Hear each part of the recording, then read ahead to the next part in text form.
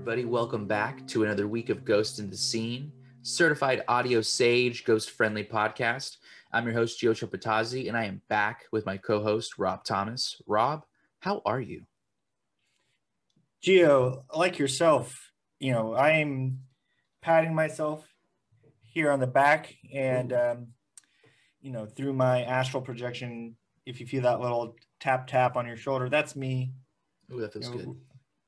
We deserve it. We have a lot of naysayers, a lot of haters out there. And time again, we just show everyone, we show the world, the multiverse really, why you never mess with Ghost in the Scene. People have tried again and again to bring us down, but we end up on top because we are in the good graces of the spirit world with all the good ghosts out there. And anyone bringing in that dark energy ultimately gets taken down. We ride the lightning of good. We ride it, and we do it reverse cowgirl style on top. That's how Ghost in the Scene does it. And if you've ever seen any kind of videos where there is a bucking bronco and a cowboy that refuses to let go, that's Ghost in the Scene. That's our spirit in the cowboy form. Now, we're talking about Andrew Cuomo. Andrew Cuomo, the dirtbag that we called him out for, has now officially been called a social pariah. Nobody wants a part of Andrew Cuomo anymore. Is it the fact that he had a secret nipple piercings? I don't think so, but it could be. Is it the fact that we called him out and then the entire world decided to wake up to us? I think so. The evidence is undeniable. It was a small story when it first came out, and then we reported on it, and all of a sudden it's one of the hottest button issues of our time right now. So you're welcome, everyone. And also just a shout out to the street team and all of our followers, because none of this would be possible without you. This power that we have is collective power, and we could just be speaking into the wind if it wasn't for you, our listeners. So thank you, listeners, for taking the time to be blessed by this audio sage. And don't cross us. That's it sounds threatening because it is a threat. We're powerful now. Let's just put it on the table here. You've given us power, right? Hours of you listening, millions of people across the multiverse. That's billions upon billions, trillions maybe. I can't count that high. I don't think anybody can. And anybody that says they can, they're lying. Tell them to prove it. Okay? Because we can't prove it, but I'm sure there are millions and billions of people that have given us their ears. And in between your ears is your brain. I don't want to say that we've been incepting our audience. I don't want to say that we've been secretly enchanting our audience. But Rob and I have become very powerful spellcasters in our own right. That's just a fact. Second of all, you've given us your ears. That is, when it comes to ritual, that is part of, if you look up in any kind of witch book, any kind of spell book, you'll find that the listener's ears is a common ingredient. So I don't want to say that we've been doing anything nefarious. We've just all been participating in a large ritual. Most media is like that. Now, greetings, people greet everybody. Why do you think I say the same thing almost every time? You guys have to have noticed that I usually never change what I say. Why do you think that is? It's an intro to a ritual. It is the opening, sounding note, the gong that everyone needs to hear to center themselves.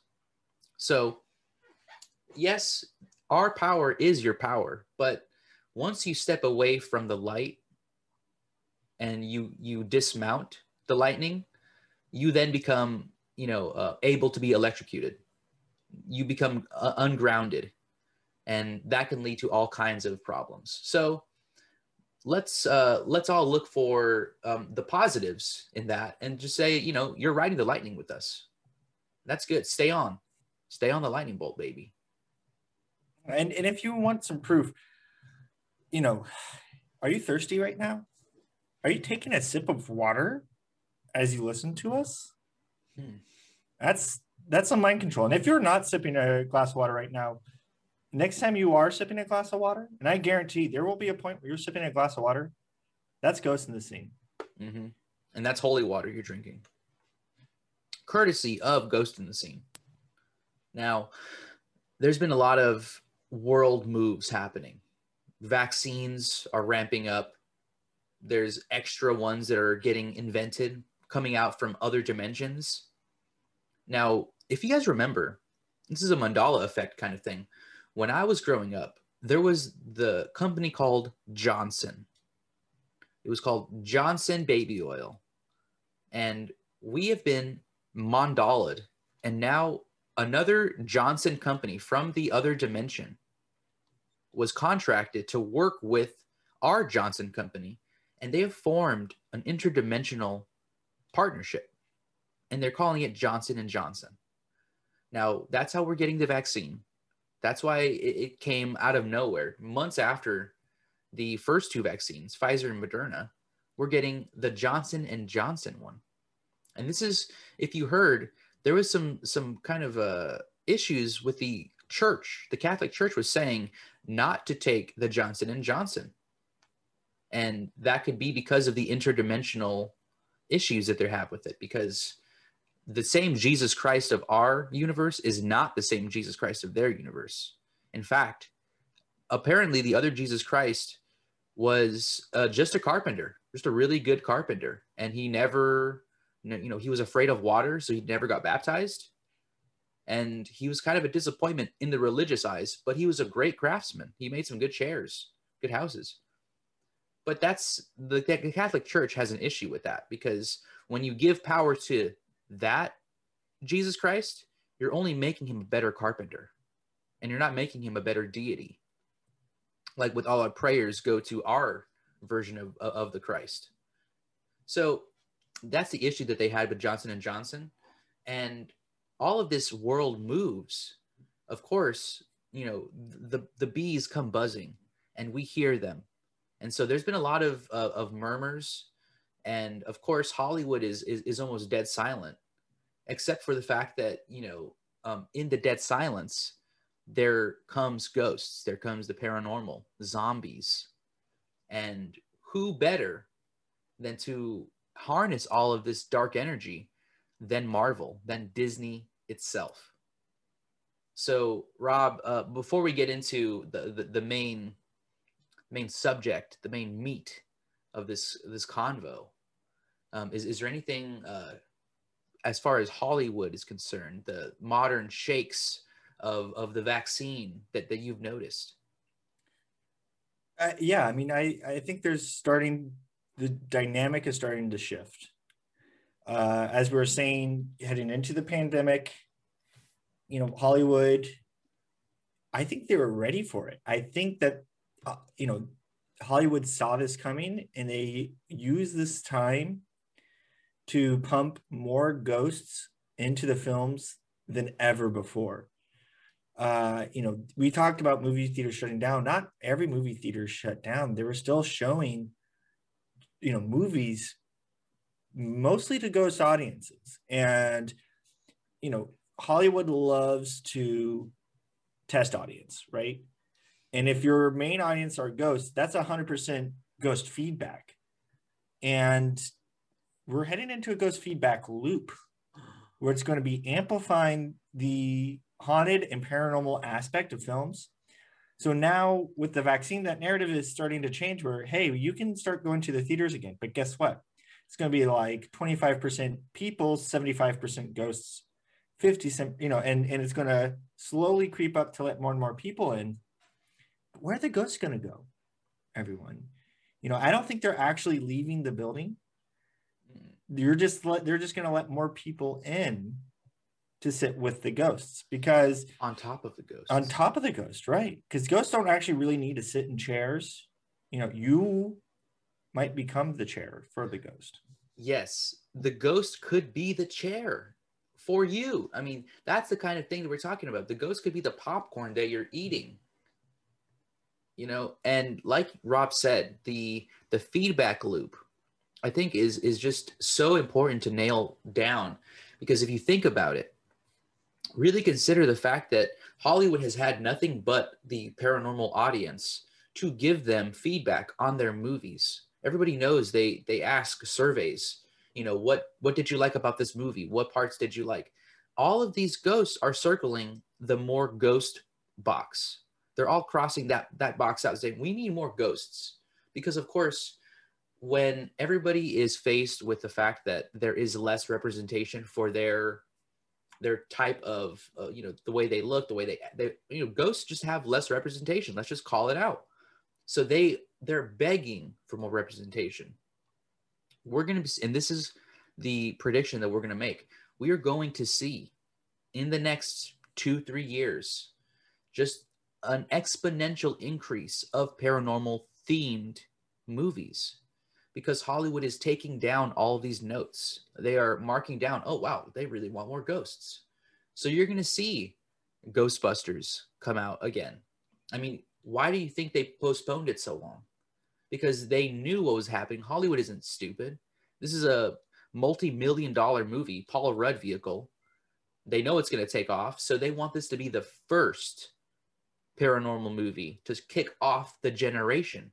And of course, this is the next generation of Ghostbusters, you know, movie they're making.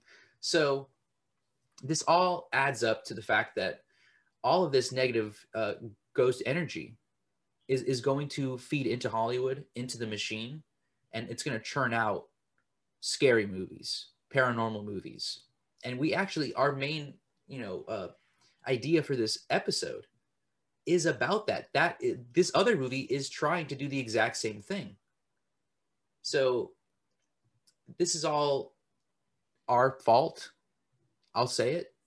I blame a little bit of Ghost in the Scene, because we have the world's premier paranormal podcast that we broadcast to the multiverse, and Marvel is watching. We know Marvel is watching. Disney is watching, and they have created a Doctor Strange multiverse movie called The Multiverse of Madness. I'll be the first to say it. I apologize for giving out the truth to the level that we did. I think it's a little bit of our fault, Rob. We kind of put too much gas in it. You know, that's always the tightrope we walk, right? Like, how much truth can we give to the people, what that empowers our community, but at the same time gives ammunition to our enemies. And I think Disney wants us to be scared of them. But like we were saying in the beginning of the episode, I think it's Disney that needs to be scared of us, because we are the taste makers. We are the king makers. You know, almost every topic that we talk about ends up being incorporated by Disney. So they need us more than we need them. And I think it's important to recognize that dynamic, not to say that there isn't a threat, because Disney is a huge corporation. And like you said, they're not just like a multinational corporation. They're going to become a multi-universal corporation. Yes. You know, this is a hungry machine. A hippo. The hungriest hippo I've ever seen. And it's going to try to eat up all the marbles it sees in sight. And to them, Ghost in the Scene, Marvel. Yes. Wow. Like, and just to kind of top that off, you know, I think Ghost in the Scene, they see us as a marble, but we're not the same size.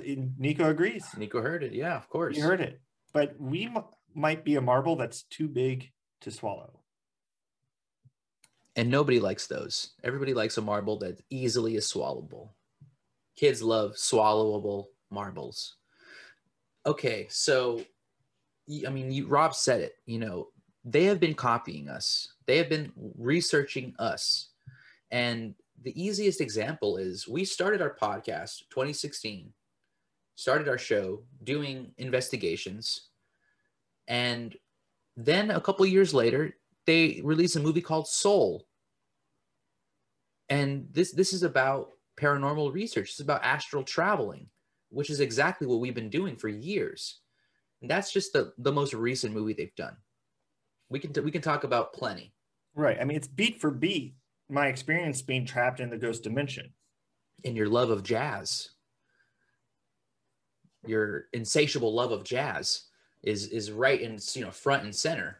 All the beeps and the boops. I mean, you can't get any better than that. Well, you can with Ghost in the Scene. When you listen to the source, you can. You really get the inspiration that Rob feels when he listens to jazz. But in the movie, of course, they did their due diligence. They did their research. They listened to the podcast, but it's a translation. It's not an original. And that's just like with jazz. It's always better when you hear it from the source, from the original. And that's Disney in a nutshell, right? They synthesize what we do. They synthesize what other investigators do. We're not the only ones, of course. We're just a part of their library that you pull from, their resources. We have plenty of other friends. The Booze Podcast, I am sure, gets ripped off all the time by Disney. And it's a shame. But this is the kind of thing the corporations are allowed to do in the multiverse. Right? And I guess right now only in this universe, but it will branch out because Johnson & Johnson, I mean, when you're talking about that first, partnership, it's to do something positive. But at the end of the day, it's a roadmap. Just like Rob was saying, when we give out the truth too much, it is ammunition for our enemies. When Johnson & Johnson pioneered a partnership, interplanetary, interdimensional, that is signifying it is possible that Disney can do it with Disno and Diz shoulders, Diz eyes, right? I mean, there's all kinds of Diz corporations out there that want to join to make a Diz body. Think about it. Only Disneys are available in this universe. What about Diz Brain? When the Diz Brain gets connected, what's going to happen then? I mean, tangentially, you have D's Nuts, who famously almost became our president. Yes. So we already had an attempt. I mean, this is something that if you really look at, this has already, been attempted. And now Johnson & Johnson, which if you think about it, is just dick, right? Penis. They're joining together, which is much like the Greek god Janus, I believe, right? The multi-sex god. This is what we're talking about here. This is deity level stuff, and corporations are doing it. So Disney, D's Nuts, Diz Brain, this is the future that we're looking at. And this is why the paranormal film industry is going to take off, because all of this is beautiful, a place to mine all of this information. And for us as well, it is a strange kind of feedback loop that we fall into as well, where we tell the truth gets corrupted, we report on the corrupted truth, thus creating more corrupted truth. And it's a battle that is going to be endless. I think here's the sad truth, Rob. I don't see an end for Ghost in the Scene, even when we die. I think as ghosts, we're gonna even be more responsible for the podcast, because there's gonna be so many ghosts that we're gonna have to get on our side, explain, what we did and how we were able to normalize ghosts. But it's gonna be a war for eternity. I mean, it is, and I don't think it's anything to necessarily be afraid of, because when we do pass and our spirits are beyond, I see it as an opportunity to transcend to the next level of the show. Like the amount that we're able to report and groundbreak and connect the spirit world to the physical world, we'll be able, when it's our time to pass, it will also signify a time for this show to transcend as well, because we will be reporting exclusively from the spiritual side. So I think that will also have implications. And it's something that I think you and I are always preparing for. Yes.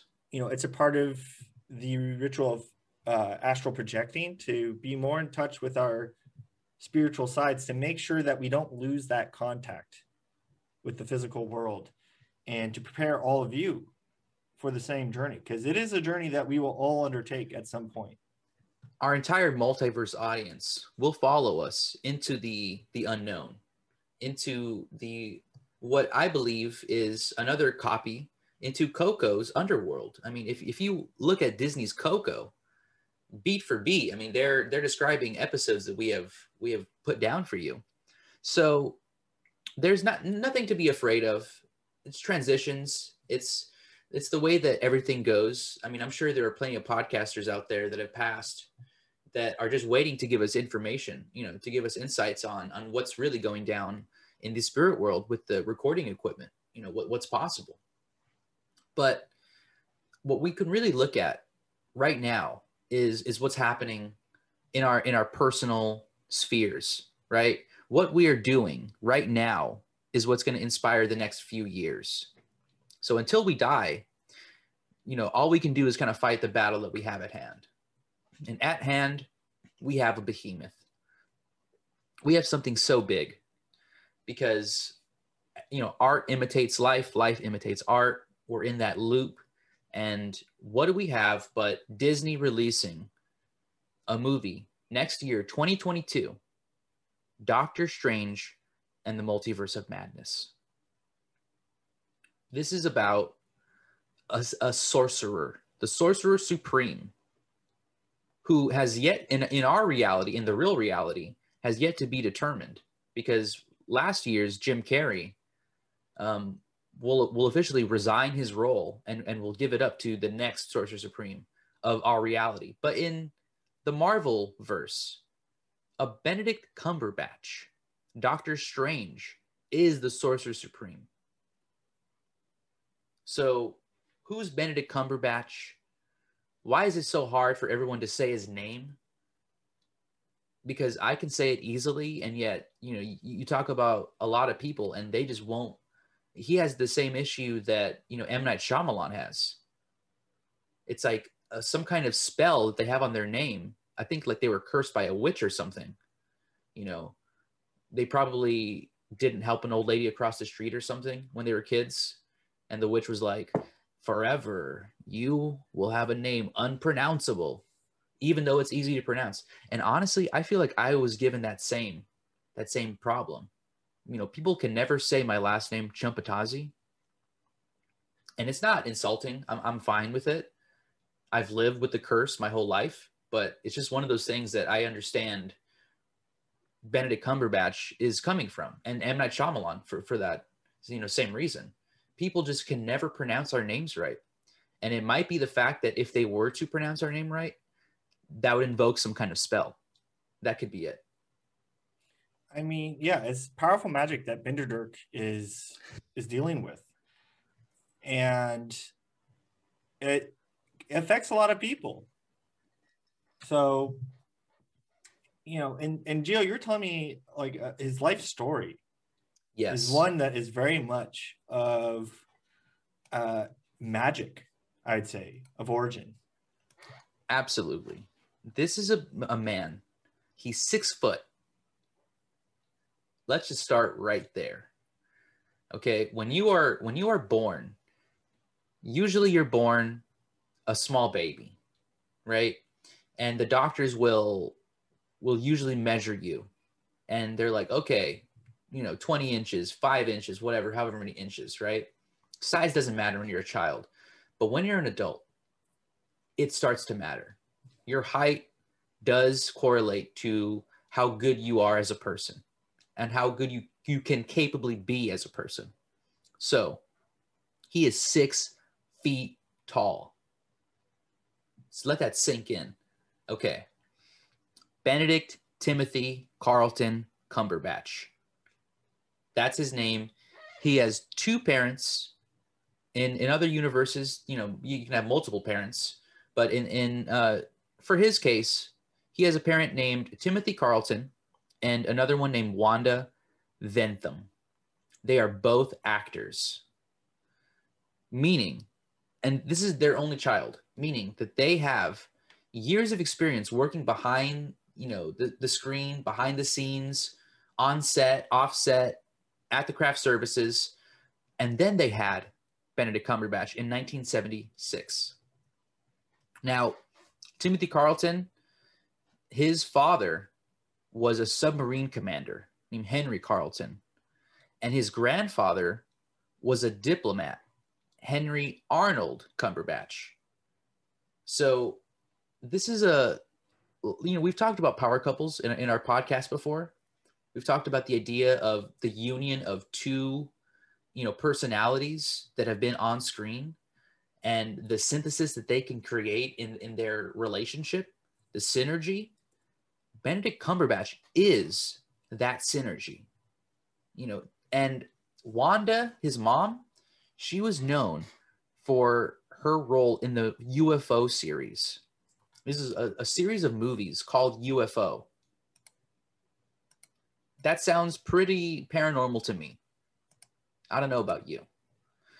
Now, his father was a character actor, did plenty of movies, but in 1975, the year that his son was conceived, this man was in a Roger Moore movie, 007. Not a 007 movie, but a Roger Moore movie where he plays a spy. Basically, a 007 movie minus the title.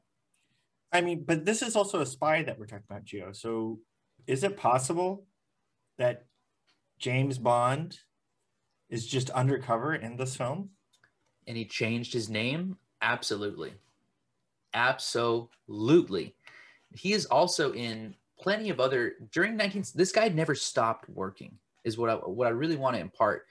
He could have been on set when he conceived Benedict, meaning that Benedict could be a total production of, the TV hit show, The Kraz, which was also filmed in 75,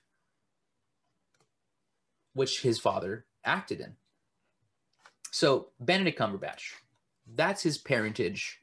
That's his lineage. This guy is not only a product of the England, art film scene, but he also joined the artist scene as an oil painter in college.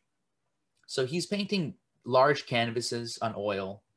If you've seen an example of large oil canvas painting, Ghostbusters 2 has a large canvas oil of a Vigo.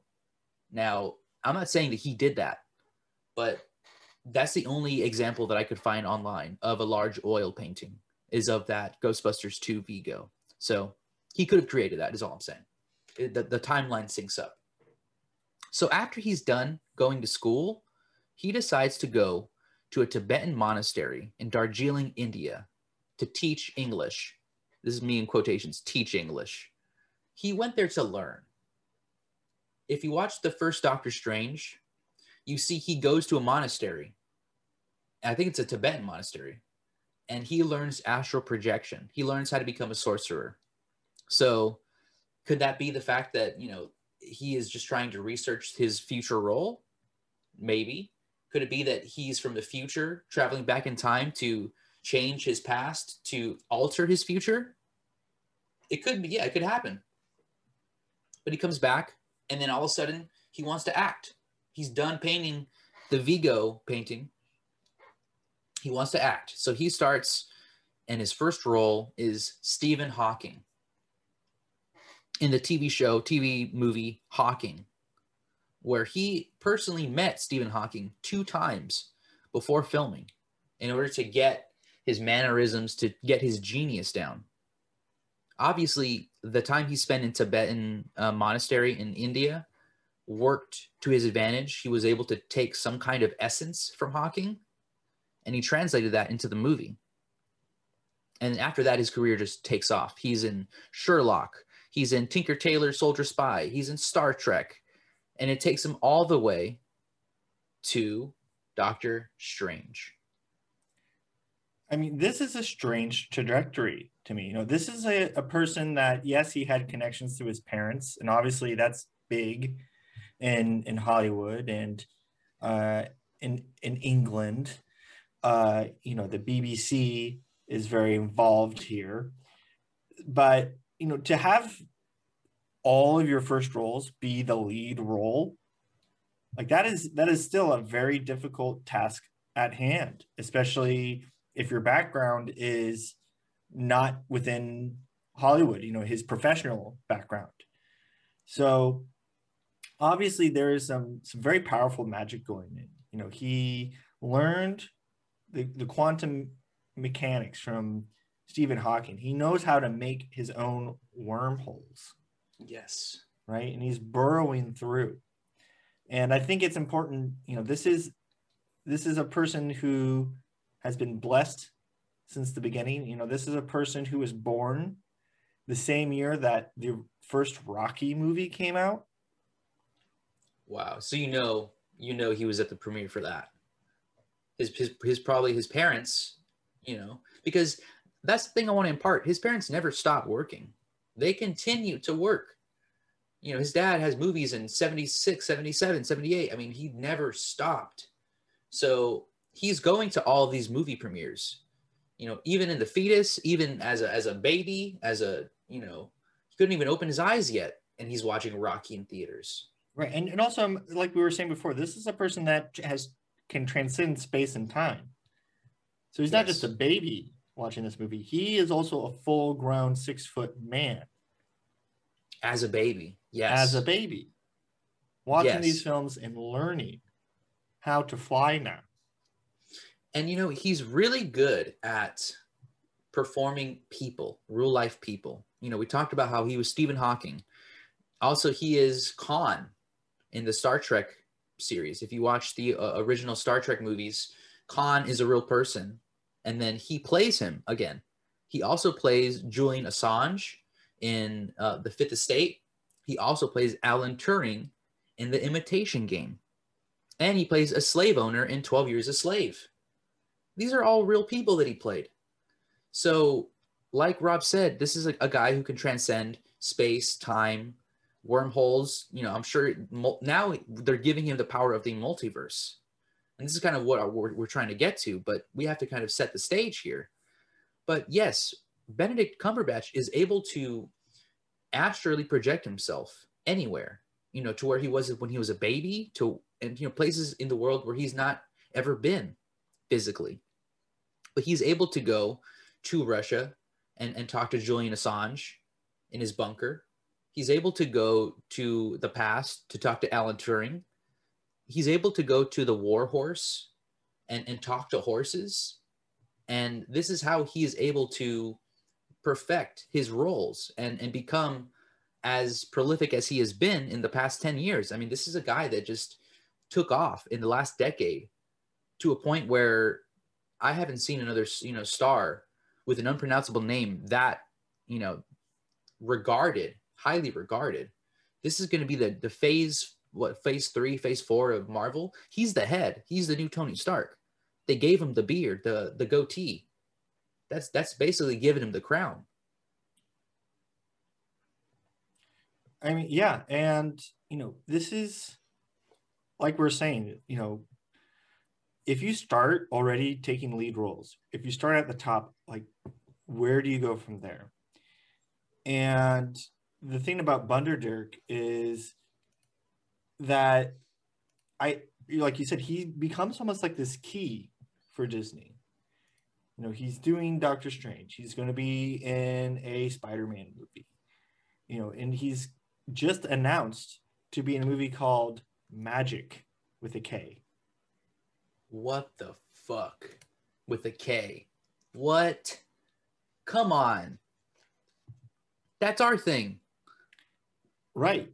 So I'd watch out, listener, because you might open up your podcast one day and you'll click on a link that says, listen to the latest episode of Ghost in the Scene. And our voices might sound a little different. Mm-hmm. Might have that weird American accent that he does. You know? Right. and he'll try to do both of our voices as well. And he probably could. He probably could. We've given him enough ammo with Right. all of our podcasts before. And we said he's an expert in real life people. We're as real as it gets, Rob. Let's put it down there. Okay. Multiverse of Madness. He is the star. He's the head, right? But we also have people in the background. Sam Raimi is the director. He wasn't the first director. He came in last year in April, which means that something happened with the other director. I think his name was Scott Derrickson or something, or I forget who. But of course, when it comes to paranormal movies, it's very hard. You know, it's like either, you know, shit or get off the pot. You know, if it's too hot in the kitchen, that kind of stuff. They need somebody who is an expert in paranormal activity to helm this movie, to direct this movie. When it's called The Multiverse of Madness, that's a pretty high, you know, benchmark that you have to hit. There's so many ghosts streaming through the camera. You have to get the perfect shot. So they got Sam Raimi. This is the guy that created, wrote the Evil Dead series, which of course is about paranormal hauntings, ghosts, you know, secret tomes that once are invoked, then unleash an unspeakable evil. Stuff that they needed, you know, somebody with experience to bring to the Multiverse of Madness. And of course, he also made the first Spider-Man trilogy. So this is somebody who knows superheroes, who in fact pioneered the modern superhero movie. So Sam Raimi is, I would say, for them, the perfect casting. For us, this is a very dangerous casting. He knows his shit. He knows. This guy is a wizard to the nth degree. He is more of a sorcerer than Benedict Cumberbatch ever could be. Okay? And now we're giving him the keys to the Disney vaults, you know, to the secret tomes that Walt Disney hid from the public. I'm afraid, because this is somebody that if they're given the right key, he could open the gates of hell. And he already made a movie called Drag Me to Hell. So he knows about hell. He knows where the gate is to get dragged through. I'm scared, but also as a paranormal expert, I'm also kind of excited to see where he goes, because the one thing that Sam is good at is, you know, sharing his vision. And I feel like if anybody else were to take this role as a director, they would literally just rip, you know, scene from Ghost in the Scene. And then I would just be disappointed because I know all of the plot twists. I know all the endings and, you know, where everything's going. But in this way, Sam is going to give us a little bit of his flair, and we'll see some real ghost busting happening. We'll see some real paranormal activity that is irrefutable. And the one thing that I have seen is they did release a little snippet of what the plot is going to be. And Rob, let me know if this rings any bells, okay? So, in this film, Strange unleashes an unspeakable evil as he faces a friend turned enemy. Now, what do you think about that? I mean, it's a whole church bell chorus in my head right now. Because all of you listeners know, we actually have a third host. And this third host is actually on every episode. It's just that he is speaking in a frequency that is too high for our human listeners to hear. But it is not too high. It's a frequency specifically made for horses. Yeah, which is why we have such a huge following in the horse community. And I'll shout out to all the horses out there, all the herds. You guys, we really do it for you, not for people. But Rob is saying that our third host, the horse, I mean, you know who he is. Everyone knows it's Mark the Horse Loeffler. And this man, I would say, is a friend turned nemesis. I don't know about enemy. Adversary. He challenges us. Okay, this is somebody that at some point in our career decided that we were doing things a little bit wrong, and we disagree. We think he's doing something a little bit wrong, but that's the kind of issue that we've had, is that we're not on the same page with Mark. It's kind of heartbreaking sometimes. We tried to have him on to have a civil conversation, and we know how much you love when he talks English and he speaks at a human frequency. But, honestly, we have to cut out so much expletives when we do those episodes, because he just won't stop calling us, bad names. And sometimes we deserve it and sometimes we don't. And I think that's the issue that we have with him. But they're striking us at a very wounded part of our body right now, right? We're missing a key integral part of our show because of what Marvel did. I mean, Mark went into the Disney vault. He snuck in. He was tortured and branded by Disney. That happened maybe about 1.5 years ago. I'm not sure exactly how long ago, but that happened recently. So this is exactly what Doctor Strange, the Multiverse of Madness is about. I mean, it's showing what Marvel and what Disney has done to our relationship. It has turned us inside out. And I think that we're going to see, because Sam Raimi is involved, we might see a way out of this. We might see a way to solve this problem. And I just think that we need a little bit of guidance from a wizard that powerful. Hopefully he's able to, kind of give a little nugget to us. I feel like he might. But Benedict himself, he is basically a combination of you and I, right? That's kind of, we are the Doctor Strange in our story. And in order to, figure out what's going to happen, we have to find out what this unspeakable evil is. Because we might release it. Mark the Horse might release it. Sam Raimi might release it. So I think there's a pretty hefty assignment that we have. And it's a duty to find out what this unspeakable evil is. Could it be a Hangover 4? The long-awaited Hangover 4 movie that I've been trying to get off the ground, and maybe I shouldn't, because I've had some premonitions. I don't know if I've told you about this, but I've been secretly ghostwriting the Hangover 4, and I've had some dreams where the cast from the Hangover 4 is begging me not to finish it. They're begging me. Literally, I've had, I've woken up and, I've had like my shirt almost pulled, and Zach Galifianakis signed it. Please stop writing that, don't make me do it again. Bradley Cooper.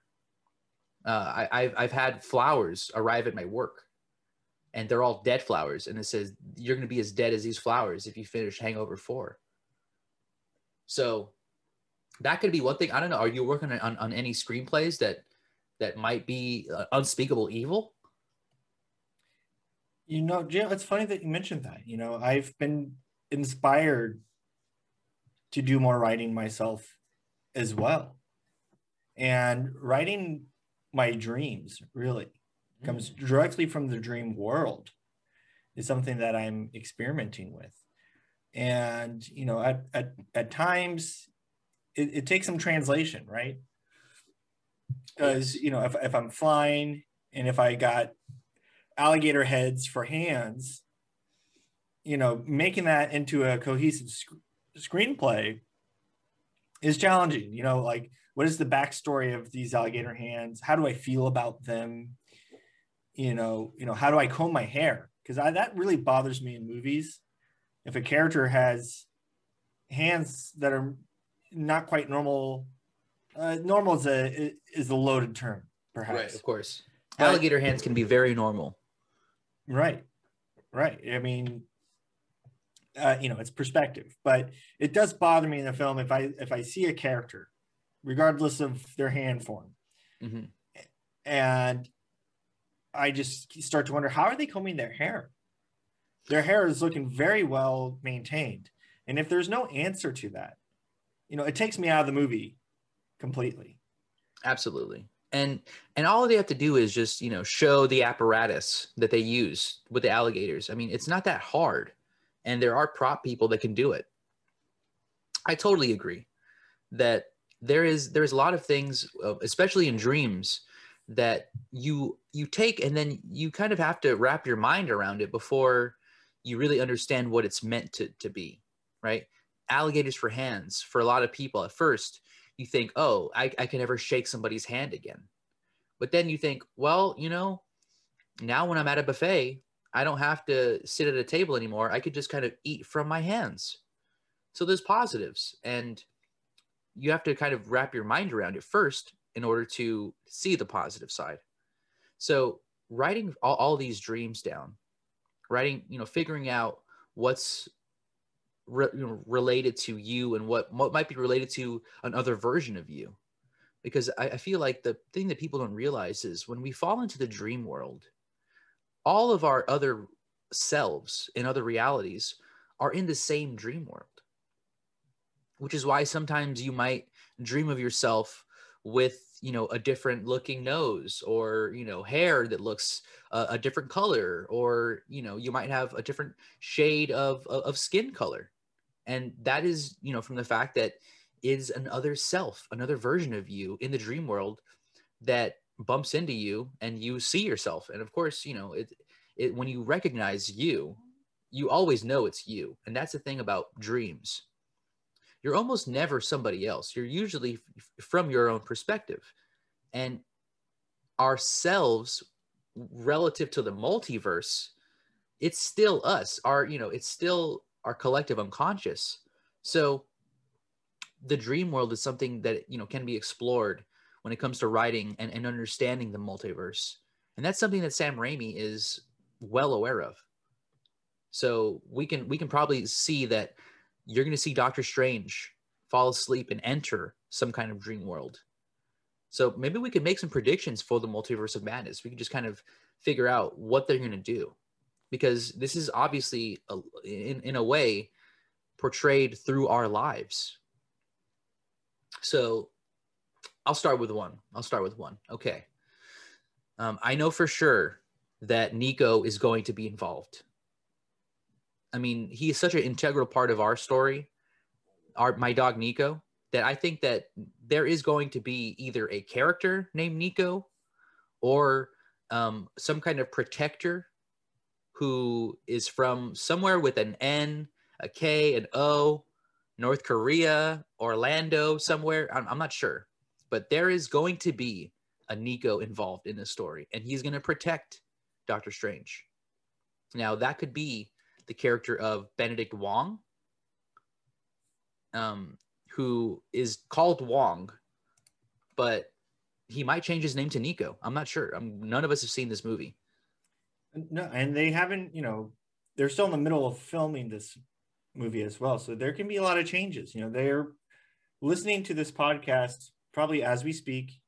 Disney is known to kind of listen to our airwaves to make sure they're the first ones to listen to it. And they'll change their films to fit whatever we're saying. I mean, just real quick, Doctor Strange was created by Stan Lee and Steve Ditko. Ditko sounds a lot like my dog Nico. So I'll just leave it there. That's my first prediction. Nico's absolutely in the movie. So here's another one. Pictures of Spider-Man. Someone's going to ask for a picture of Spider-Man. Yes. And it's not going to quite make sense. Like, where is this? And it's not really a picture of Spider-Man. Someone's going to get duped by a false Spider-Man. Absolutely. That's without a doubt. And I think there might be Spider like an actual spider involved. We don't know, because this is a multiverse of madness. There could be a Spider-Man, a literal Spider-Man. If you watch the original cartoons, there's a type of a Peter Parker that is a spider creature. So 100%. A spider bitten by a radioactive person. Yes. Yes, the opposite. We can keep on going, but let's leave some info, some, you know, some of the big, you know, nuggets for Sam to reveal. But just know that if you've listened to us, if you've seen our, you know, our show on YouTube, or if you've seen our TikTok, you've basically seen the multiverse of madness play out in its rough draft form. You know, you've heard Nico, so you know exactly what's going to happen. The barks. But what I want you to look out for is, if you get a chance to read the script, if you get a chance to talk to Benedict about this, or Sam, ask them, you know, what can we do to get the horse back on our side, right? Because the one thing that we don't want is, at the end of the multiverse of madness, for the friend turned enemy to stay an enemy. We need that friend turned enemy to turn back into a friend. So we need the horse, just like all the horses in our podcast audience, they need him too. But we know that you love him as much as the horse community does, and we need him back. So please, you know, reach out to Sam, reach out to Mr. Benedict Cumberbatch, and get them to change the ending so that it's a happy ending. Because the last thing we need is, you know, more enemies. And somebody as powerful as the horse, that would be that'd be hard to end him. And I know we could, you know, both of us, but I just don't want to get there, you know? No, and you know, this is going to take the effort from the community. You know, we've reached out to Megan Thee Stallion. You know, just beautiful representation of what it's like when human and horses come together. It's truly powerful, inspiring, yes. Great story, great life story, and something to aspire to. So hopefully these alliances will hold, and we can get, you know, our friend Mark back to us and live in the world where it's meant to be, where humans and horses can live together in peace. I could not have said it better myself, Rob. Wow. Let's call it there. Everybody just kind of have a moment with yourself, pat yourself on the back for what we've done in the past, and also look to what the major studios are doing right now, because we're still in a global pandemic, and yet the machinations of Hollywood are grinding. They're starting to get, you know, revved up. They're well oiled. The, you know, blood of billions of people. We have to keep our eyes peeled, right? Because anything could happen. We literally have, you know, all of this stuff. I mean, we can't even get into the fact that Pepe Le Pew is now kicked out of the Looney Tunes. But maybe we will next week. We might talk about it a little bit. But just remember that, you know, everything's happening for a reason. It's happening right now. You're experiencing it. And that means you can do something about it. That means you can change the narrative. And so, you know, be powerful. Use the power that we give you in your own life, because that's what it's there for. It's there to be used. It's not there to be ignored. So everybody stay in the scene. Keep your eyes on the screen. Like we said, we're going to be bombarded by, you know, propaganda that is going to have a different flavor to it. You know, one of the top new movies that's going to come out is Disney's Cruella. You know, the normalization of skinning hundreds of dogs. And, you know, we have to be diligent. You know, even after watching the trailer, I was like, you know what? Maybe Cruella had some points. Maybe we do need to make more dog-based coats. And I had to stop myself. You know, I had to close my computer and, you know, really do some meditations. You know, this is the kind of stuff that's going to be coming at us. So be nice to your dogs. if you really want to keep warm, you can just wear their normal body over your shoulder like a scarf. You don't have to take their fur off. Their alive body, hopefully. That's what I mean. Exactly. Right. Exactly. Yeah. I mean, I don't know what Cruella is thinking. That's a one-time deal when you get a coat, but the love you get from a dog is eternal. I mean, Nico. I mean, that's just right there. So, yeah. Right. Cruella's very anti-Nico propaganda. And that's what Disney's trying to do, right? They don't want it. Nico is our protector. He protects our souls when we're not recording. So if Doctor Strange does not have Nico in the movie, it is a direct attack because they are creating anti-Nico propaganda with Cruella. I just won't let that stand. I think I'm gonna have to boycott Cruella if Nico is not involved in the Doctor Strange movie. So that's a warning, a shot across the bow for Disney. Hey guys, why don't you leave Nico out of this? Leave him out of this, or keep him in the Doctor Strange one. So yeah, everybody, we love you guys. We love you so much. Take care.